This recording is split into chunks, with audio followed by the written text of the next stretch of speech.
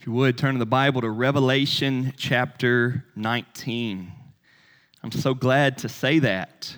After a 6-week break, as we went to the Advent season and Christmas holiday passages, and then New Year's Sunday last week, we have not been in Revelation for 6 weeks, but now we're back. We're going to pick up right where we left off. Hopefully, you still remember some of that. We covered the first 18 chapters, got into chapter 19. Today, we're going to start at chapter 19 and go from verse 11 through the end of the chapter. In your bulletin, it says, the 4 names of Jesus as he comes riding on a white horse. This passage is awesome. It's huge. I told my kids on the way to church, this is one of the very best passages, and they need to make sure they're listening today. But it's also rather unique because we get 4 different names of Jesus. And that got me thinking about names and nicknames. You know, it's not that uncommon to find somebody where at work he goes by this name, and at home he goes by this name, and at school he goes by this name, and you don't always know that that's talking about the same person. How many nicknames do you have? What do people call you? I love that old comment that you'll often hear a man say where he says, I don't care what you call me as long as you don't call me late for dinner. You heard that before? I like that one. We don't care what you call us as long as you don't call me late for dinner. But this had me thinking about nicknames, and I'm not a big movie guy, but one of my absolute favorite movies of all time is The Sandlot, that classic old baseball movie from kids back in the day. And there's that scene where the new boy on the block says, they're talking to him about Babe Ruth, the great baseball player. And he doesn't know who that is. If you've seen that movie, you remember that scene. He doesn't know who Babe Ruth is. It's a wild scene. And so down the line, all the baseball players, the kids in the neighborhood in a row start throwing out all of these nicknames of Babe Ruth. You remember that? They said, you don't know who the Sultan of SWAT is? The King of Crash? The Colossus of Clout, the Great Bambino, right? And they're saying all these nicknames. It's an awesome, awesome scene. He says to them, I thought you were talking about Bambi. And that's when he says, that wimpy deer? It's a great scene. But it reminds us that this one guy, Babe Ruth, has been called many, many different things. And they all work. And if you knew baseball, you knew that.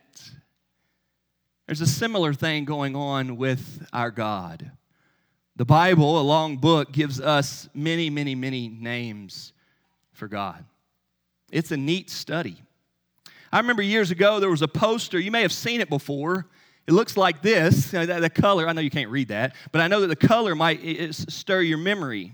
It was a poster that gave us the names of God. Not so much Jesus being the second person of the Trinity, the second person of the Godhead, Father, Son, and Holy Spirit. But this poster says, he shall be called. I want to read this to you. These are names in the Bible referring to God.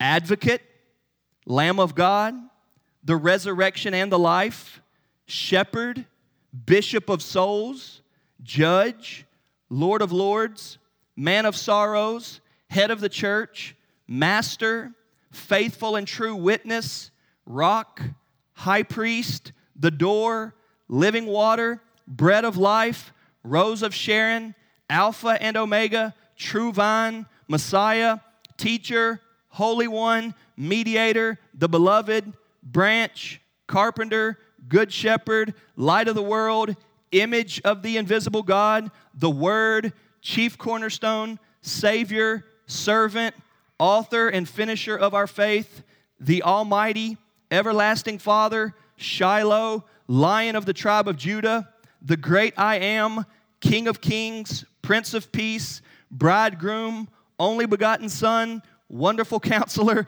Emmanuel, Son of Man, Dayspring, the Amen, King of the Jews, Prophet, Redeemer, Anchor, Bright morning star, the way, the truth, and the life, Jesus Christ. Isn't that cool? All of those names come out of the Bible. And if I were to read just one of those and say, who's that speaking of? You would know that's God. The Bible gives us many, many, many names of God. But the Bible also does what we just sang about. It places high above everything else the name of Jesus as the Savior, the only true Savior of the world. Listen to these words as I read these verses from Philippians 2.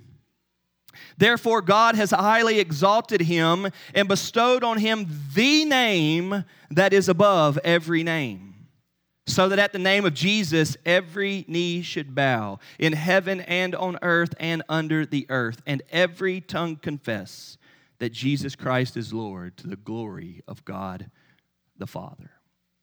When we start speaking about the names of God, there is a lot for us to get. There's a lot being explained. There's a lot being carried. There's a lot to be understood through that. In our passage today, we see heaven opened and a white horse with a rider coming. This is the return of Jesus.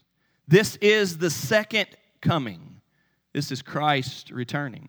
Now, the Bible describes these events in a lot of different ways. We read earlier from 1 Thessalonians 4, where it talks about the heaven open and the voice of an angel and the cry of an archangel and the loud trumpet sound. We've already seen in Revelation several times referring to the end of the world and the return of Christ and the judgment that will come. And this passage too, Revelation 19, starting in verse 11, is another picture, another scene of the return of Christ. One commentator has said, the threads are being gathered together to be tied into a memorable knot. There are several different pictures of what the end of the world, the judgment of God, and the return of Christ the Savior will be like. Today, I want us to focus in on the 4 names of Jesus as he comes riding on a white horse. Read with me in Revelation 19, beginning in verse 11. Then I saw heaven opened, and behold, a white horse. The one sitting on it is called Faithful and True. And in righteousness he judges and makes war. His eyes are like a flame of fire, and on his head are many diadems. And he has a name written that no one knows but himself. He is clothed in a robe dipped in blood. And the name by which he is called is the Word of God. And the armies of heaven, arrayed in fine linen, white and pure, were following him on white horses. From his mouth comes a sharp sword with which to strike down the nations. And he will rule them with a rod of iron. He will tread the winepress of the fury of the wrath of God the Almighty. On his robe and on his thigh he has a name written, King of Kings and Lord of Lords. Then I saw an angel standing in the sun.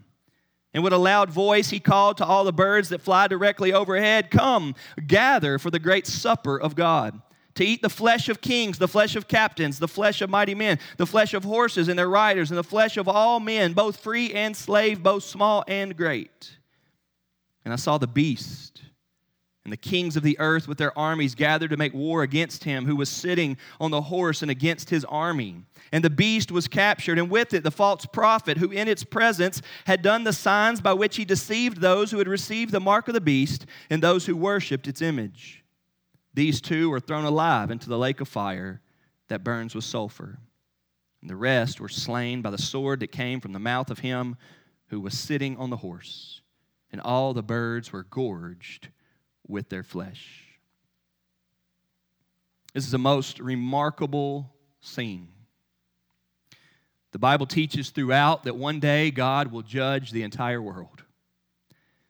And the Bible teaches throughout that God that will judge the entire world is a loving Father, patiently waiting that all would come to faith and repentance by trusting in Christ, who he sent into the world not to condemn the world, but that the world might be saved through him. As we study the end times and the return of Christ, and the one riding on a white horse with all authority and in heaven on earth, one who looks like a judge and is worthy to judge, may we remember that he is also the one who has laid down his life for us. Today, as we walk through this passage, I want us to look at the four names. Our first one here is in verse 11, and it is faithful and true. For you kids that are using the listening page today to follow along with the sermon, that's point number one, faithful and true. The first name that we see there, and it's in verse 11. Like many of the scenes in the Bible, Old Testament and New, it's heaven opened and a white horse. There are other passages in Revelation where we see a white horse, and we thought there that wasn't necessarily Jesus. Could have been, could not have been. It wasn't very clear. But here, there is no question about it that this is Jesus. The one sitting on the horse is called faithful and true. That's the first name that we see, and what a good picture that is. The whole Bible has been telling us that God is faithful. The whole Bible has been showing us that God is true. Those are two good words that all of us admire no matter what we're talking about. We sure hope the people at the bank are faithful and true, don't we? We sure hope the teachers of our kids are faithful and true, don't we? We hope they're not cheating behind the scenes. We hope they're not doing things that they shouldn't be doing. We sure hope that our neighbors are faithful and true. Faithful and true are words that are just so admirable. They are characteristics that you and I admire no matter who we're talking about. Here, in this first mention, Jesus returning is called faithful and true. The Bible teaches us that there is only one God. People talk about there being other gods, but there is only one true and living God. The greatest being cannot be matched. That's the one true God. That's the creator of all things. That's the Father in heaven. And for God to be God, there can be nothing wrong, nothing bad, nothing false in Him. The one true God is completely good. There's no way that He could not be good if He's God. If there's any chance that there's something better than God, then what we thought was God would not be God, and that thing that which is better, the best, the most good, is God. There's only one. He's the highest. But there's no sin or error, no mistakes. He does nothing wrong. He is always true. And in being always true, He then operates, functions, works, does what He does in accordance with His truth and holiness. He is that good.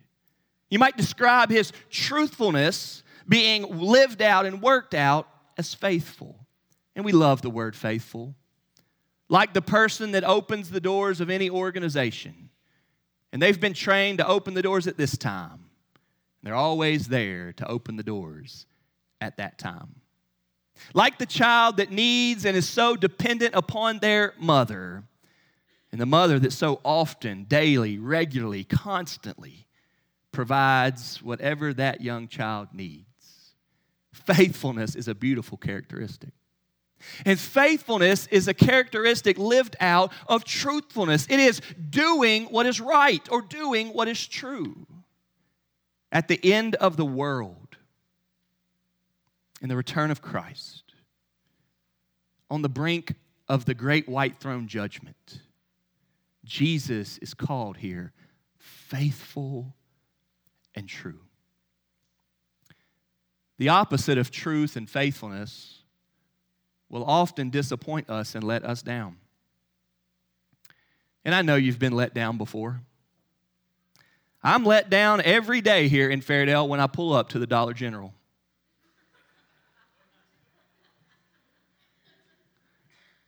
I don't know who's in charge of it, who owns it, who runs it. I don't know, but that is bad. I wish they had never built it. And I benefited from that store so many times stopping by there at first. But we've been let down in life, and certainly Dollar General is a small joke, and I know that. But we've all been let down before in bigger ways. We've all been let down and disappointed and done wrong. And that can be very hurtful. We find ourselves living in light of disappointments, frustrations, pains, so much so that they will often turn us off to the very thing. I used to not go to the Family Dollar anymore once they built the Dollar General, but I've switched. Now I don't pull into the Dollar General because now I'm going to the Family Dollar. And that's the way it works when you're let down or disappointed. Well, I want to remind you here today that there have been a lot of things that have let us down and disappointed us in life. But the Bible pleads with us to understand it was not Jesus. It is not Jesus. He is faithful and true. He is faithful and true to you. He is always right and good. He does not make mistakes. And he makes sure that he continues in that direction with faithfulness. Several years ago, I learned a song, you might know it, by Stephen Curtis Chapman. It was written in 1987, and the theme of it, or the chorus of it, is this very idea, that my Redeemer is faithful and true. Have you heard that song? I want to read the lyrics to you. I love this song. He says, as I look back on the road I've traveled, I see so many times he's carried me through. And if there's one thing that I've learned in my life, my Redeemer is faithful and true.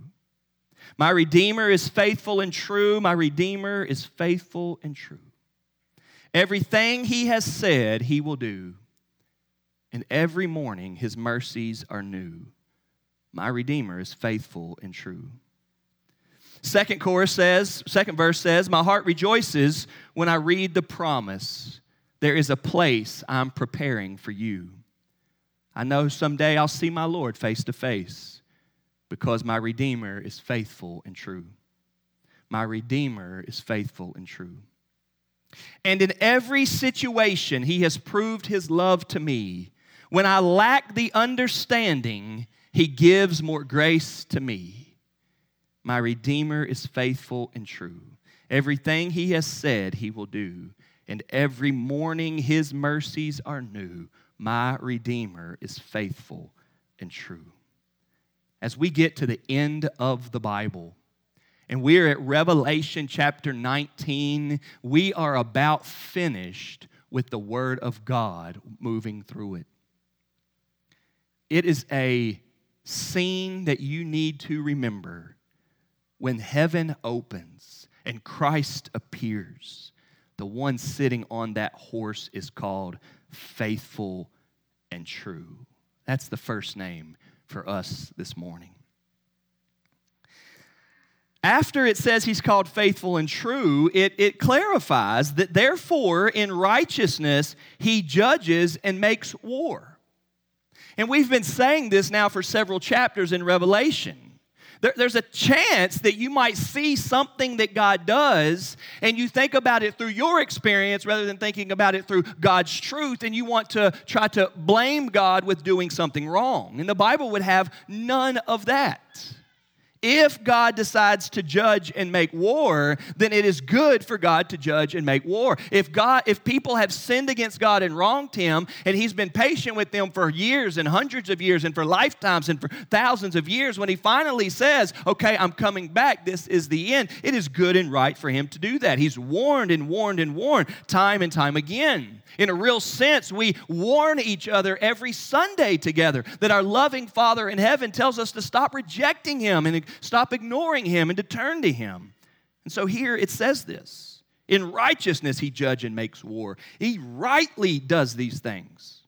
Verse 12 gives us a little bit of more of a picture. His eyes are like a flame of fire. That's intense. And on his head are many diadems. He's majestic. He's powerful. His eyesight is everywhere. The Bible teaches us that he sees everything. And then in verse 12, we get to the second name. And he has a name written that no one knows but himself. This one's fascinating, isn't it? On one hand, he's the faithful and true. And we know that, man. We can identify him. We read the Bible. There's God, that's what he does. There's God, that's what he does. Oh, that's how he treats those people. Oh, I love what he's doing there. We love the stories of the Bible where God comes through doing God things and making himself known, glorifying himself in the way that he loves and serves and helps and teaches. We know God is faithful and true, but on the other hand, he has a name no one knows but himself. Isn't this fascinating? What does that even mean?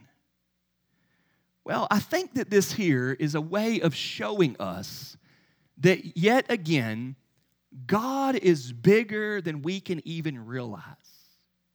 There's a sense in which, man, this is a long book, and there's a lot in here. It's 66 books. It's so many pages. I mean, it's nearly 2,000 pages of double column. There's a lot here. And so if you went to work on this and you made it your biggest task in life is to learn this. Let's say you memorized the whole Bible. Let's say you had this thing memorized. You know every name of God. You know as much about God as you could possibly know. The Bible teaches us that you're only scratching the surface.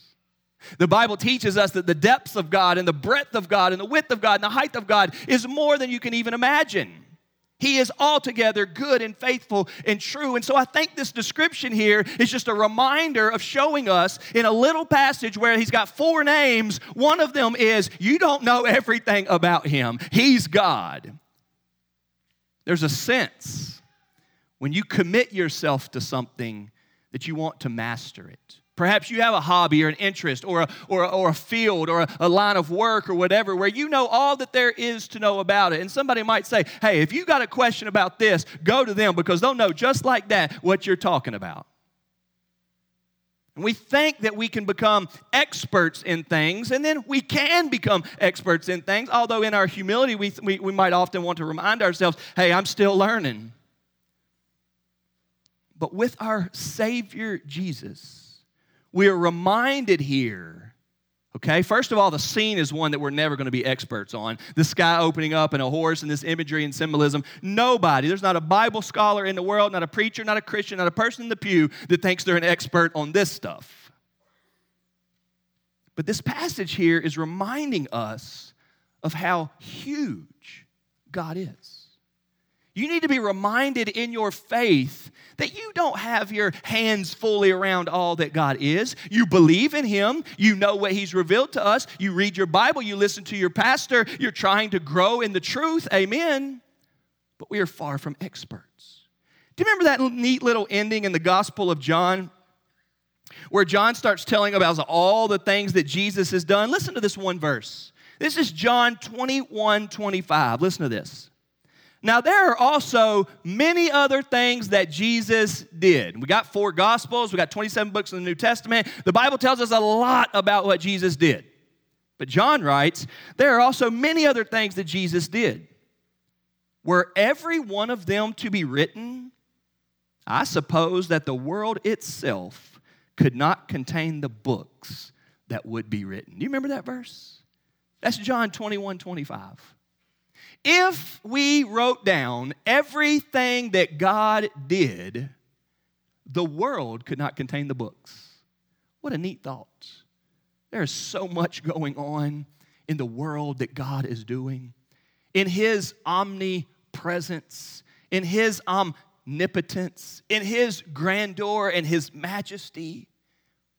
His thoughts are not our thoughts. His ways are not our ways.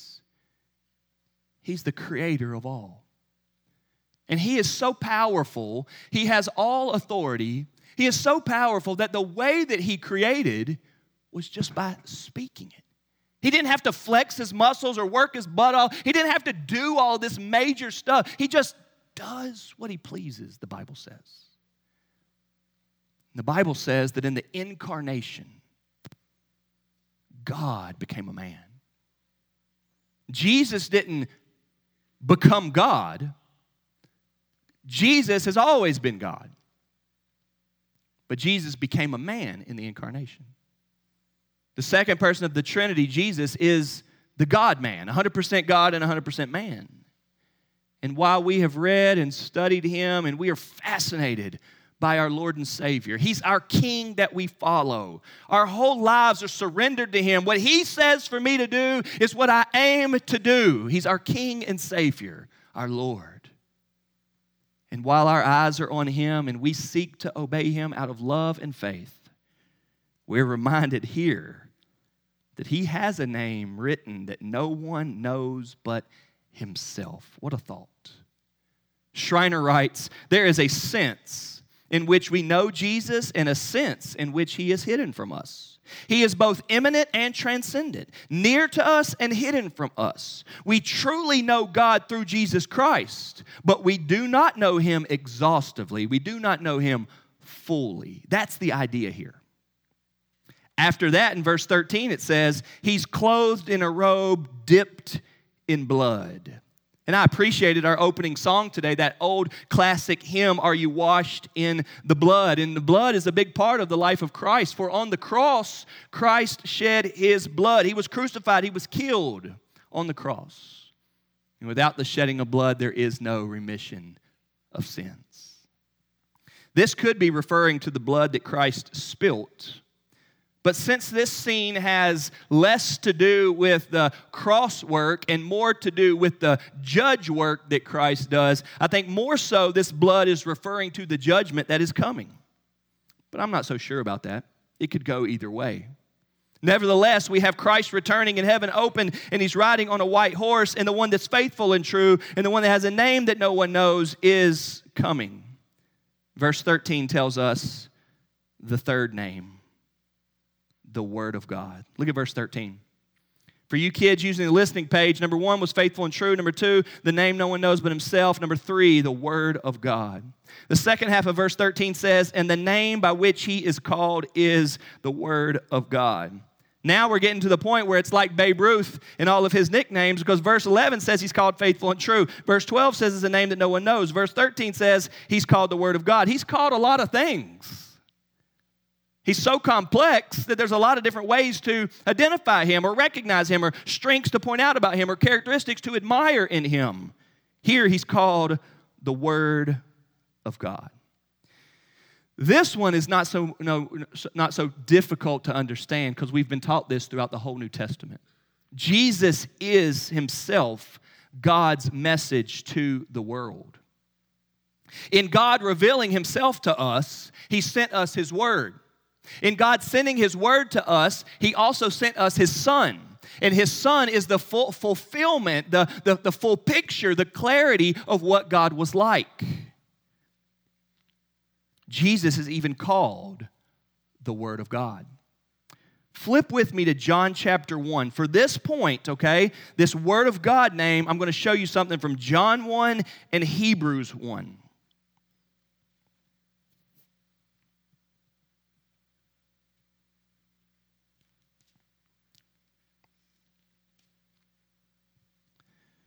John 1 says, now remember, this is John that wrote Revelation. Same guy.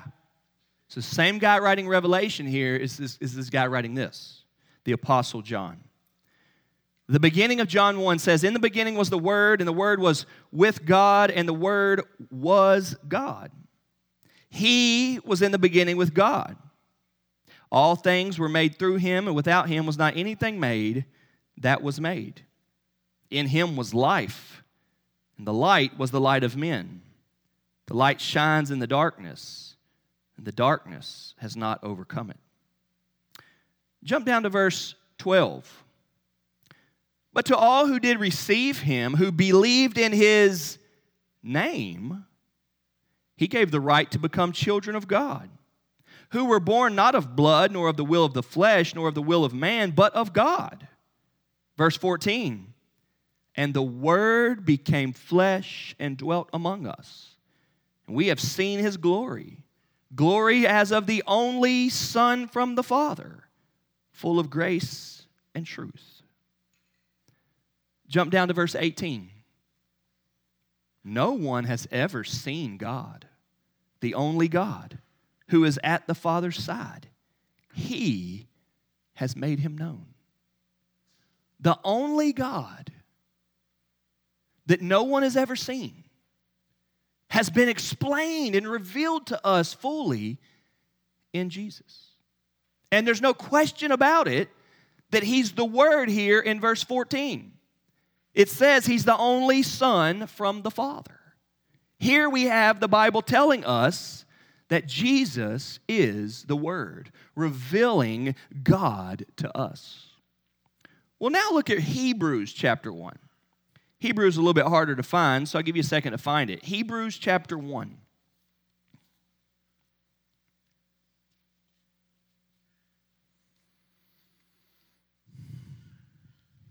The first 3 verses of Hebrews pick up this same idea. God revealing himself to the world through Jesus.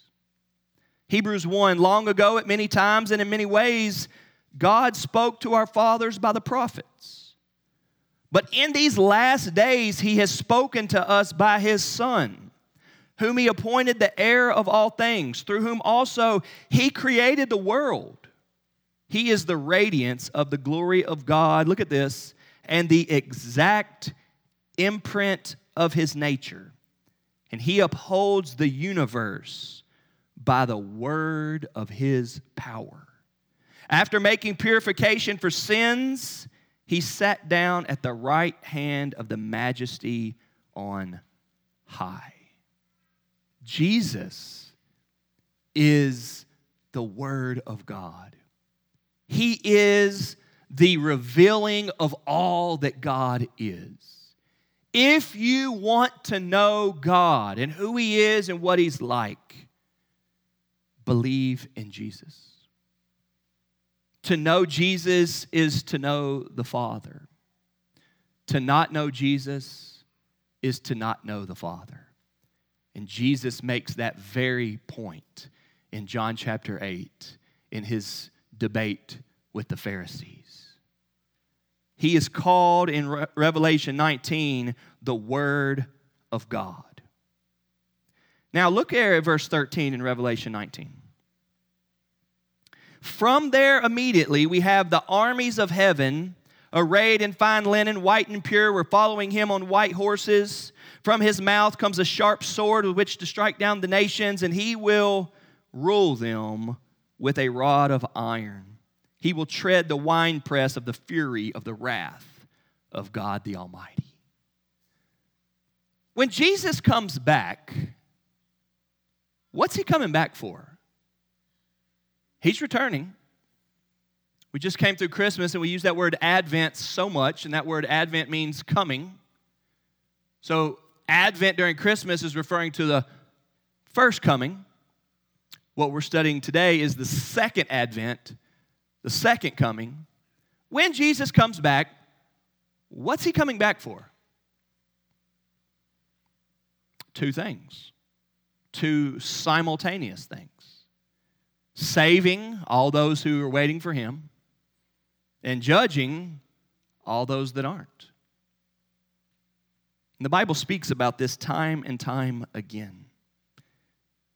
Commentator Wilcox says, the 2 sides of the divine character, that's a neat way to put it. The 2 sides of the divine character, his kindness and his severity. The kindness and the severity of God are equally plain to see in the return of Christ. The 2 sides of the divine character, the kindness and the severity of God, are equally plain to see. That's what the commentator Wilcox says. But he points us to Romans 11:22. Listen to this verse. This is the book of Romans 11:22. Note then the kindness and the severity of God. Severity toward those who have fallen, but God's kindness to you, provided you continue in his kindness. The Bible tells us that God is a loving Father, quick to receive all who will turn to him. Loving, gracious, merciful, slow to anger, willing to forgive, ready to forgive all sins. What kindness there is in God. What patience there is in God. Think about this. Had God given up on his patience 2 years ago, where would you be? Had God given up on his patience 6 months ago, where would you be? 10 years ago, where would you be? 25 years ago, where would you be? If the sky was to open up and Christ was to return and the two sides of God's character, the severity and the kindness, were to be drawn out, which side would you have been on? And the Bible says both are coming, and it is him described as the Word of God that introduces this to us. Yes, he's coming down to rule the world with a rod of iron. Yes, he's coming down to tread the winepress of the wrath of God. The wrath of God has been held back for far too long, one might say. But when it finally comes, may we know that the one who is faithful and true, the one who is big and majestic, the one who is the Word of God, who has revealed to us love and hope and peace and salvation, is the one doing it. May we admire and believe God for how he is always good and true and consistent. That's the third name, the Word of God. Then the last one, number 4, perhaps the biggest and the best, King of Kings and Lord of Lords. Verse 16 says, on his robe and on his thigh, he has a name written, King of Kings and Lord of Lords. I don't know if thigh tattoos are a thing, but it sounds like one here. But it also may be on some sort of clothing that he's wearing since it's on his robe. I don't know. I don't know the significance of the name being on the thigh. I looked that up, tried to find that. Didn't see anything that sounded good enough. I think the bigger point here is there's no question about who is coming on the horse, why he's coming on the horse, what he's doing and coming on the horse. There's no question about the return of Christ, that the King over every king, the Lord over every Lord is coming back.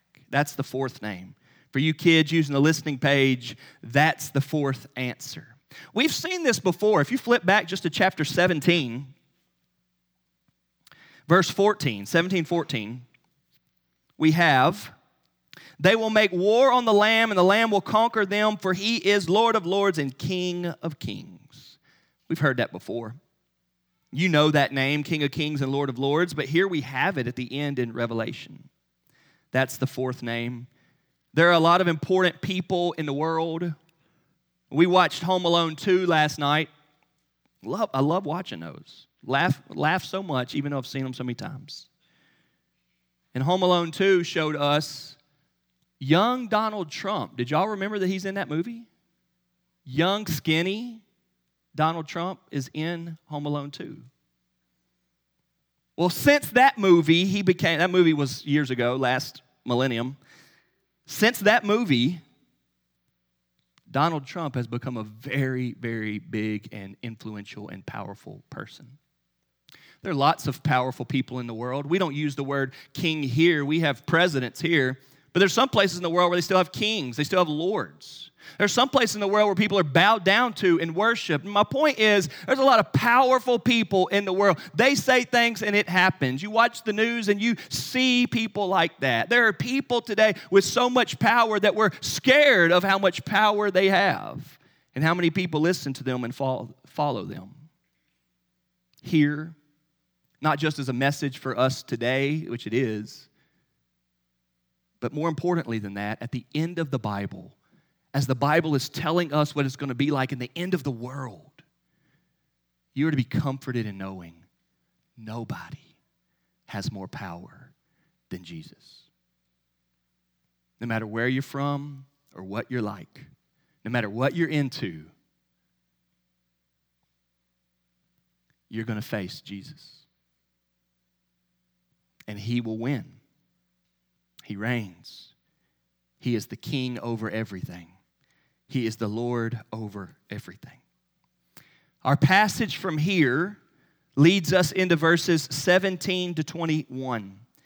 And here we simply have a scene of what he's going to do when he returns.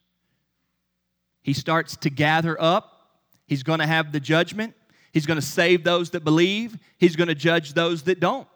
Those that are believing are invited into the marriage supper of the Lamb, which we've already read about. Those that aren't believing are going to be judged and killed under the wrath of God. There it describes the birds coming to eat that. I don't know if that's literal or not, but it's simply pointing out that if you are saved by God, you're invited in with Him, and if you're not, you're judged. That's the picture. The bigger thing I want to point out here is starting in verse 19. Look at it. And I saw the beast. You remember the beast? If you've been following Revelation with us, you remember that the devil is described as the dragon. This is introduced to us in earlier chapters. The devil is the dragon. But then it tells us, starting in, I think, chapter 13, that the dragon has these two major powers working for him. This beast and that beast. The beast of the land and the beast of the sea. And then later, the second beast is described as the false prophet. And that's what we have here. And I told y'all, I think this is getting into world religions, and I think this is getting into like commerce and enterprise and success in the world, things that can consume us without God consuming us, things that can become very important to us without God becoming very important to us. Well, look what it says in verse 19. I saw the beast and the kings of the earth with their armies gathered to make war against him who was sitting on the horse and against his army. And the beast was captured, and with it the false prophet, who in its presence had done the signs by which he deceived those. Notice, he deceived those who had received the mark of the beast and those who worshiped its image.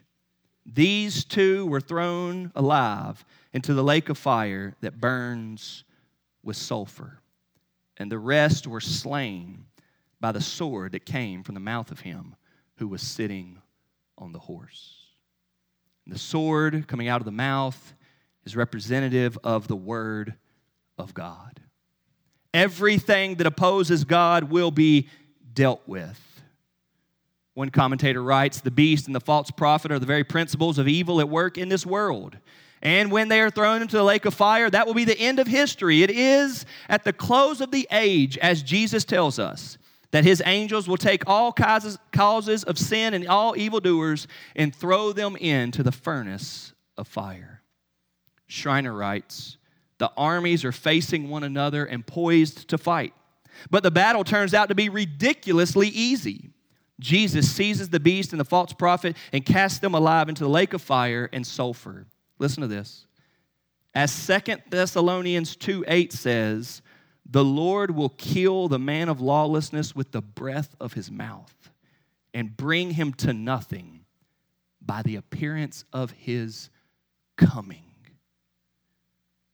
The power and the glory of the beast and the false prophet, though they seem remarkable, are no match for Jesus Christ. There is coming a day that in many ways seems far away, not realistic.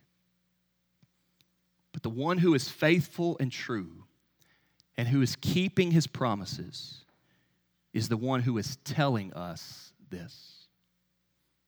That one day he's coming back. And when he comes back, it will be the end of the world. He will judge the world. And yet, as that judgment approaches any moment, there is salvation through the work of Christ on the cross. Let me remind you here this morning, this coming is not his first coming. This is not the first time that we have seen Jesus. He came the first time, humble and lowly, to young Joseph and Mary. And we just spent 6 weeks admiring, fascinated over the details of that story. He was born in a manger. He grew up. He loved and served. He was nothing special for people to look at. And while he never did anything wrong, he was crucified, despised and rejected by men. And he was killed for us. May you not make the mistake of trying to judge God and whether you like him or not simply off of this Revelation 19 white horse passage. May you love this passage. because baby Jesus is also King Jesus. Because the one that came at Christmas is the one known as faithful and true. Are you trusting in Christ? It's still the start of a new year. For some of you all, you weren't here last week, so this is your first Sunday, your first time hearing the Word in this year. Will you commit yourselves fully to Jesus?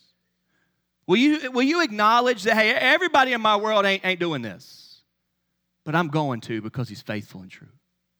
Will you surrender everything to say, I'm going to follow this guy here, this man, this Savior, Jesus is who I'm going to follow. That's who I'm going to live for. I get to go through the car rider line in the mornings. I hate the car rider line. Kids don't know how to get out of the car on their own. It takes way too long.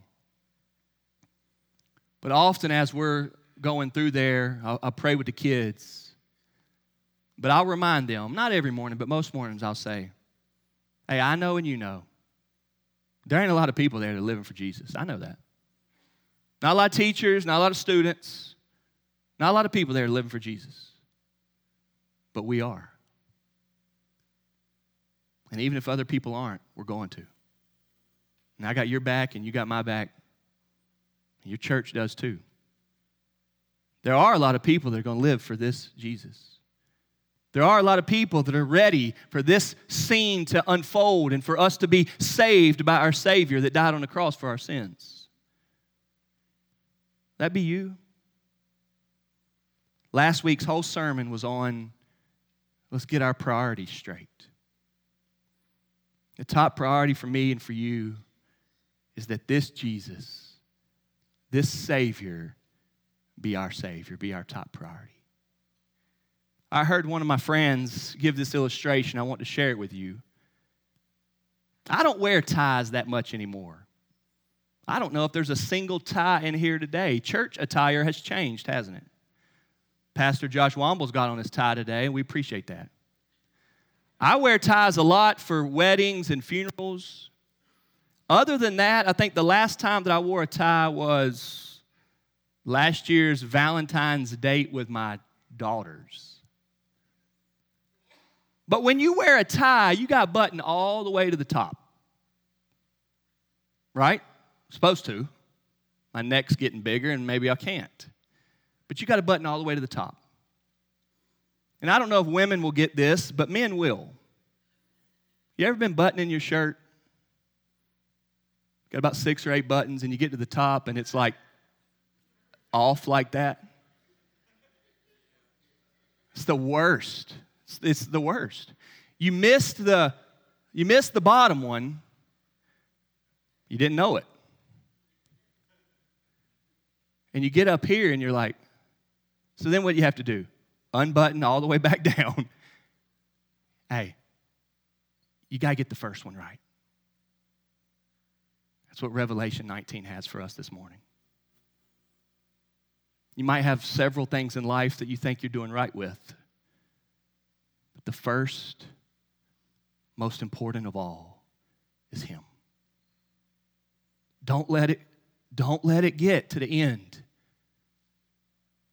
All these buttoned right, all in the middle buttoned right. Don't let it get to the end and you're like, how was I so off? You missed the first one. The first priority for us today, y'all, is this Jesus. Faithful and true. A name no one knows but Him. The Word of God. King of kings. Lord of lords. Trust Him. Believe Him. Father in heaven, we thank You for Revelation. What a study it has been, is, and will continue to be for us. Thank You, God, for these names of Jesus that here today has sent us down multiple ideas and trains of thought. God, we thank You that Jesus is our Savior. And that upon trusting in Him and turning from our sins, we can be forgiven. Thank You for that. God, thank you for the strength of knowing that He is totally in charge and nothing can go against Him. Even these big powers, dragons and beasts and false prophets, are easily done away with. Oh, Father, cause us to make Jesus our top priority. God, cause us to believe and commit to you. In Jesus' name we pray, amen.